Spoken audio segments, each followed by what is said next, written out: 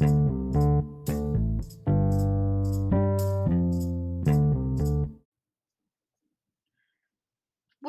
to another episode of Arbitrage Revolution. This episode is going to talk about some real straight up stats. Some information some maybe arbitrage people wouldn't share because, I don't know, maybe it would put a damper on things, but there are some facts you need to know. There are some areas of the country who have it a lot easier than other people. I'm talking about the United States.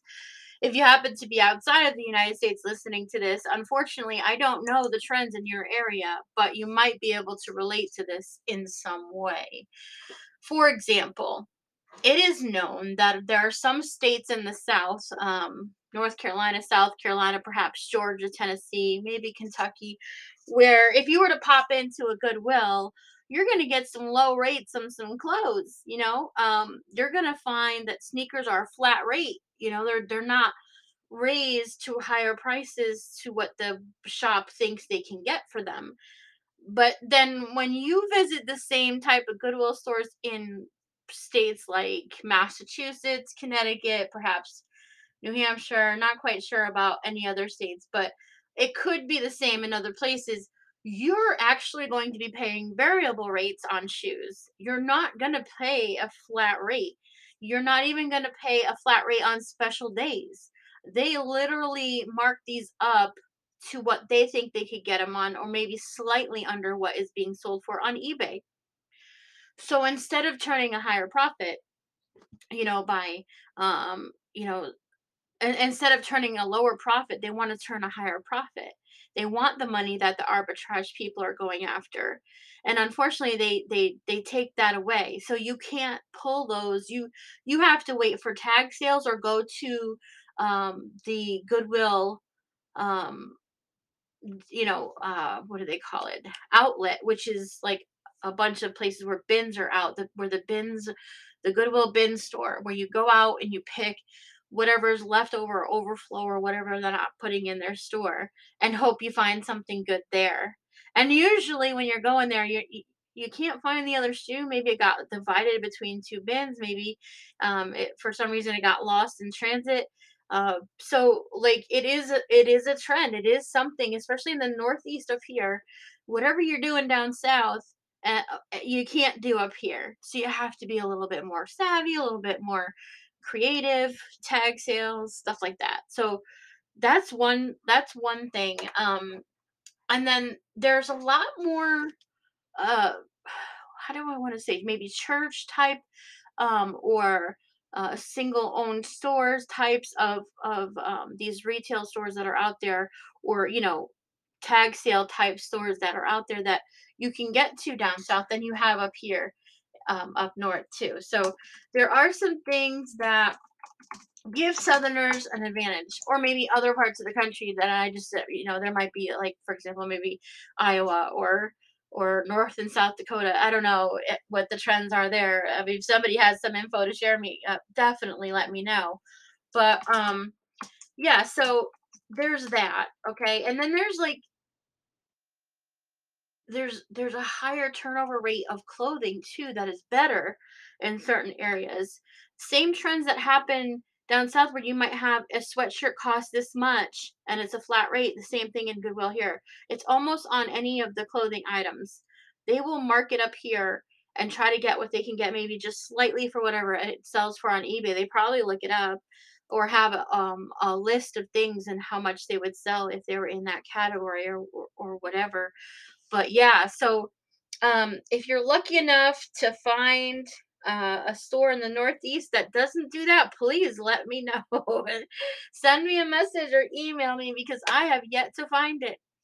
Um, and I'm actually wanting to share some stats with you about retail arbitrage. I mean, there are some things you have to be careful for. Um, Let me just pull up my handy dandy stats that I looked up today. And I hope you're all finding good weather in your area. I know where I am. We've been kind of warm and peaceful. Um, and there's been less of a winter. We have not actually gotten any accumulative snow here where I am. um, in the last, well, this winter so far. I've been lucky. A lot of people aren't, but it's kind of weird. We've been having 40, 50-degree weather. A couple of days this week we've hit 60 degrees. It's really crazy. Um, okay, so the risk that you're running on retail arbitrage is you're almost at the mercy of the retail outlets if you're getting it from sources like the Amazon stores that are like the flow overflows when the product is returns, things that come back. There are a couple of them out there that you can get to. You are at the mercy of Amazon or eBay. With Amazon probably has the most restrictions that say you can't sell something like this. It has to be in this kind of packaging. If you have to have, you have to stay in good standing, which is a good thing to do. But like, there's a lot more restrictions there. Places like eBay and Mercari, um, they have a little bit more um, leeway for you. Like, you have a lot more room to breathe, I want to say. Like, there's less restrictions for you. But then when you get into Poshmark, there are some they're expecting something to be in good shape. Everything should be in good shape. You should never sell anything that's, I mean, you're walking a thin line if you're putting something that's not worth selling or in bad shape online. You have to really call it out, especially if it's like a hard to find item that it might have value even though it's in rough shape. You gotta, like, and call it out and take good pictures and clearly identify that stuff. But what I'm trying to say is, there aren't packaging restrictions. There are not, you can't sell that sort of thing kind of restrictions as much as there are on Amazon. But Poshmark has a higher, like they really expect the sellers to maintain a higher rating um, within the clothing. I think because they want to maintain integrity within the site, which is great. But man, holy biscuits, are those lives that have been happening there. There's so many now. Like, I don't know what to think about all this. Like, the lives are crazy. I mean, just think if eBay were to do that, or some other like Macari, if they were to start having lives all the time, and how crazy that would be.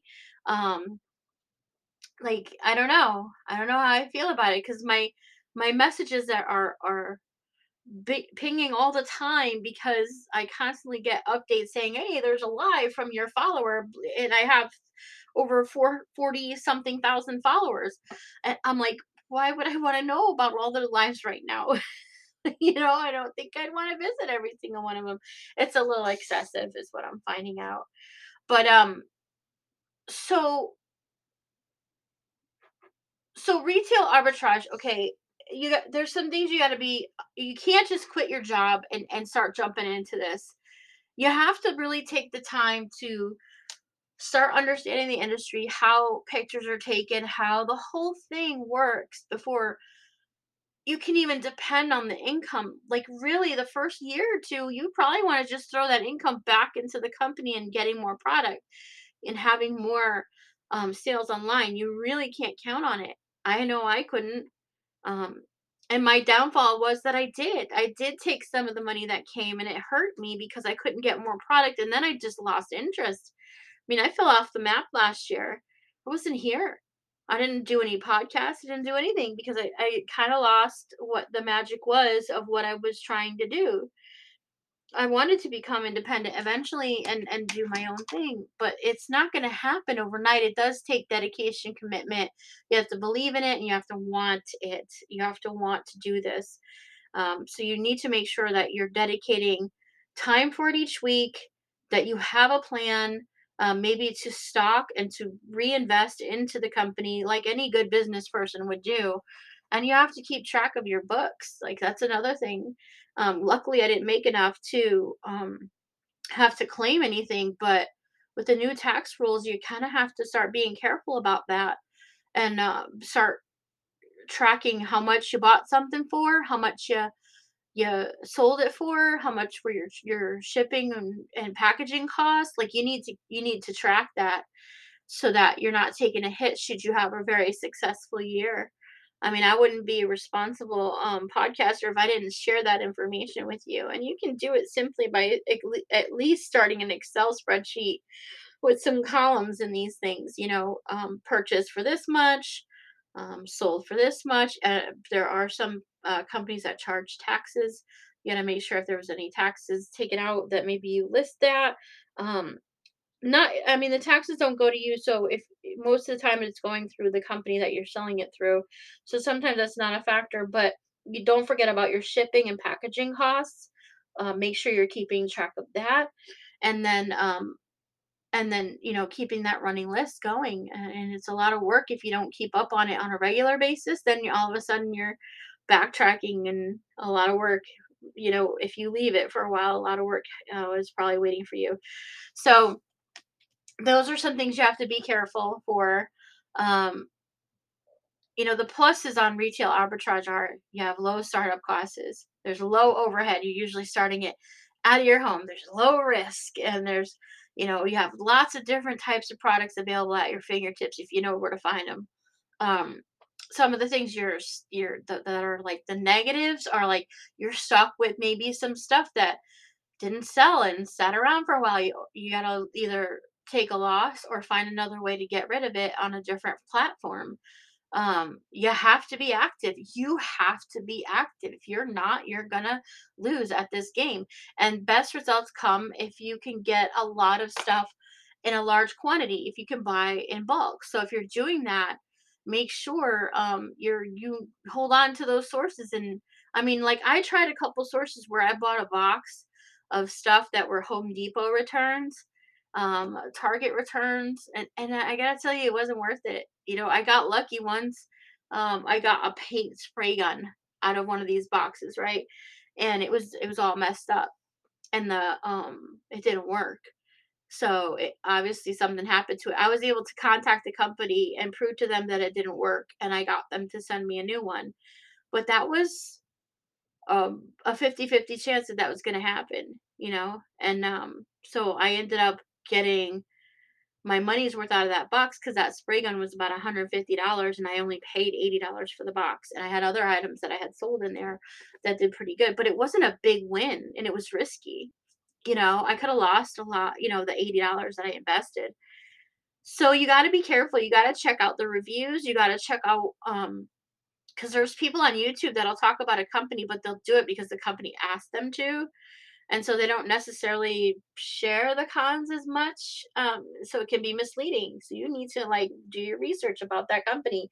Is it worth buying that return box or Amazon box or what have you? You might be only seeing the positive side of things, and that's your money, your hard earned money, and you don't want to take a loss. Um, so be aware of those things.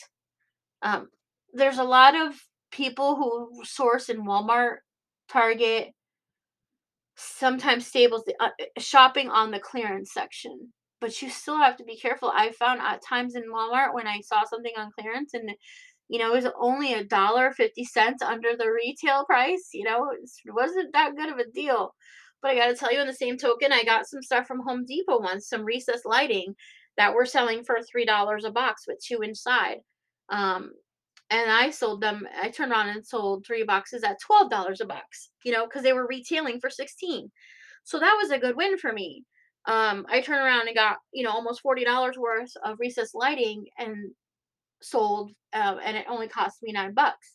So those are examples to look out for. You gotta like really think about it when you're seeing that clearance section. How much can I get for this? So look up sold comps online and find out what they are. You can use the barcode even in the clearance section and search it that way.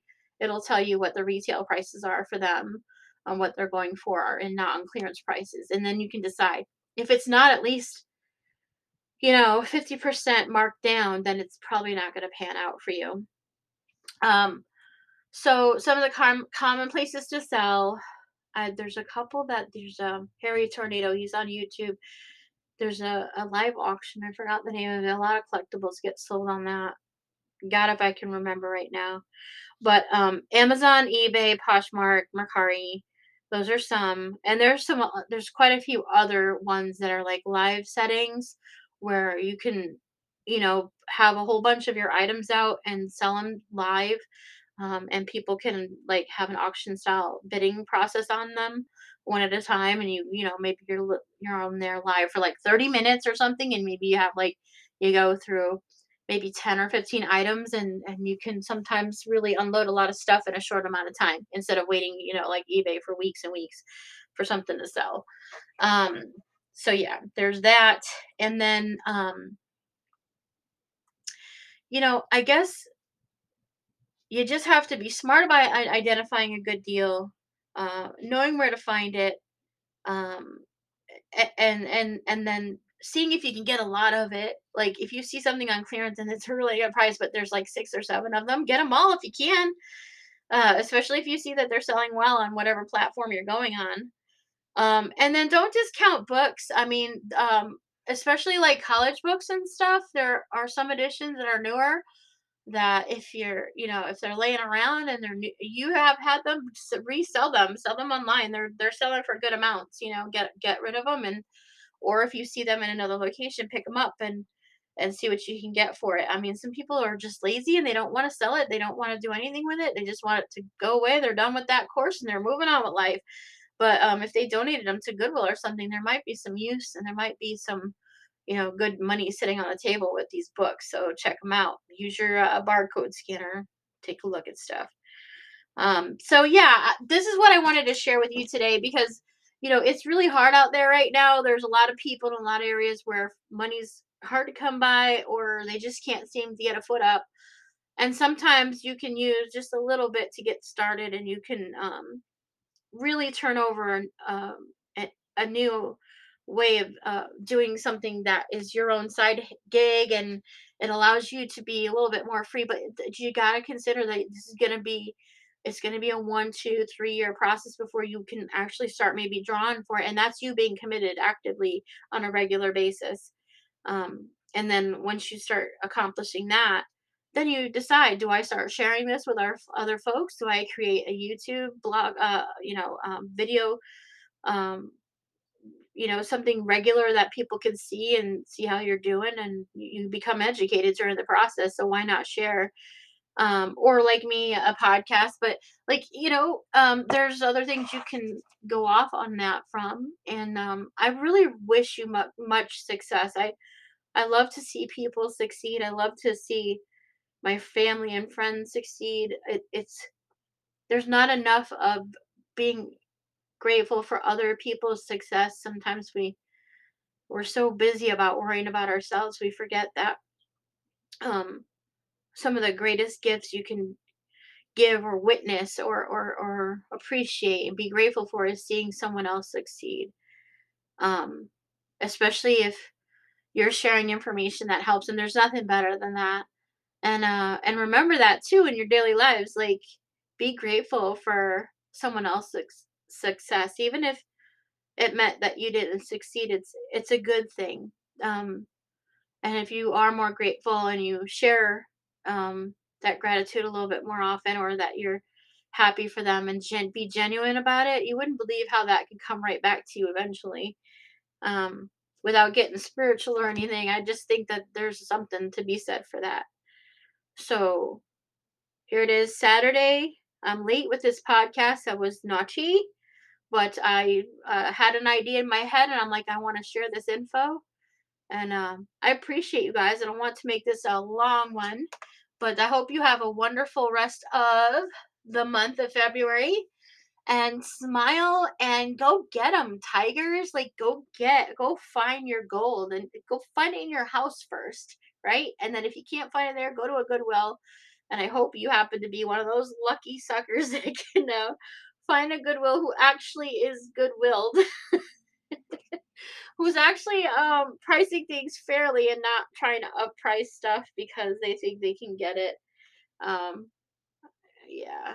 If they were only good to arbitrageurs in my area, the business they would see, it would be incredible. Anyway, okay, that's it for today. You guys take care, and thanks for stopping by.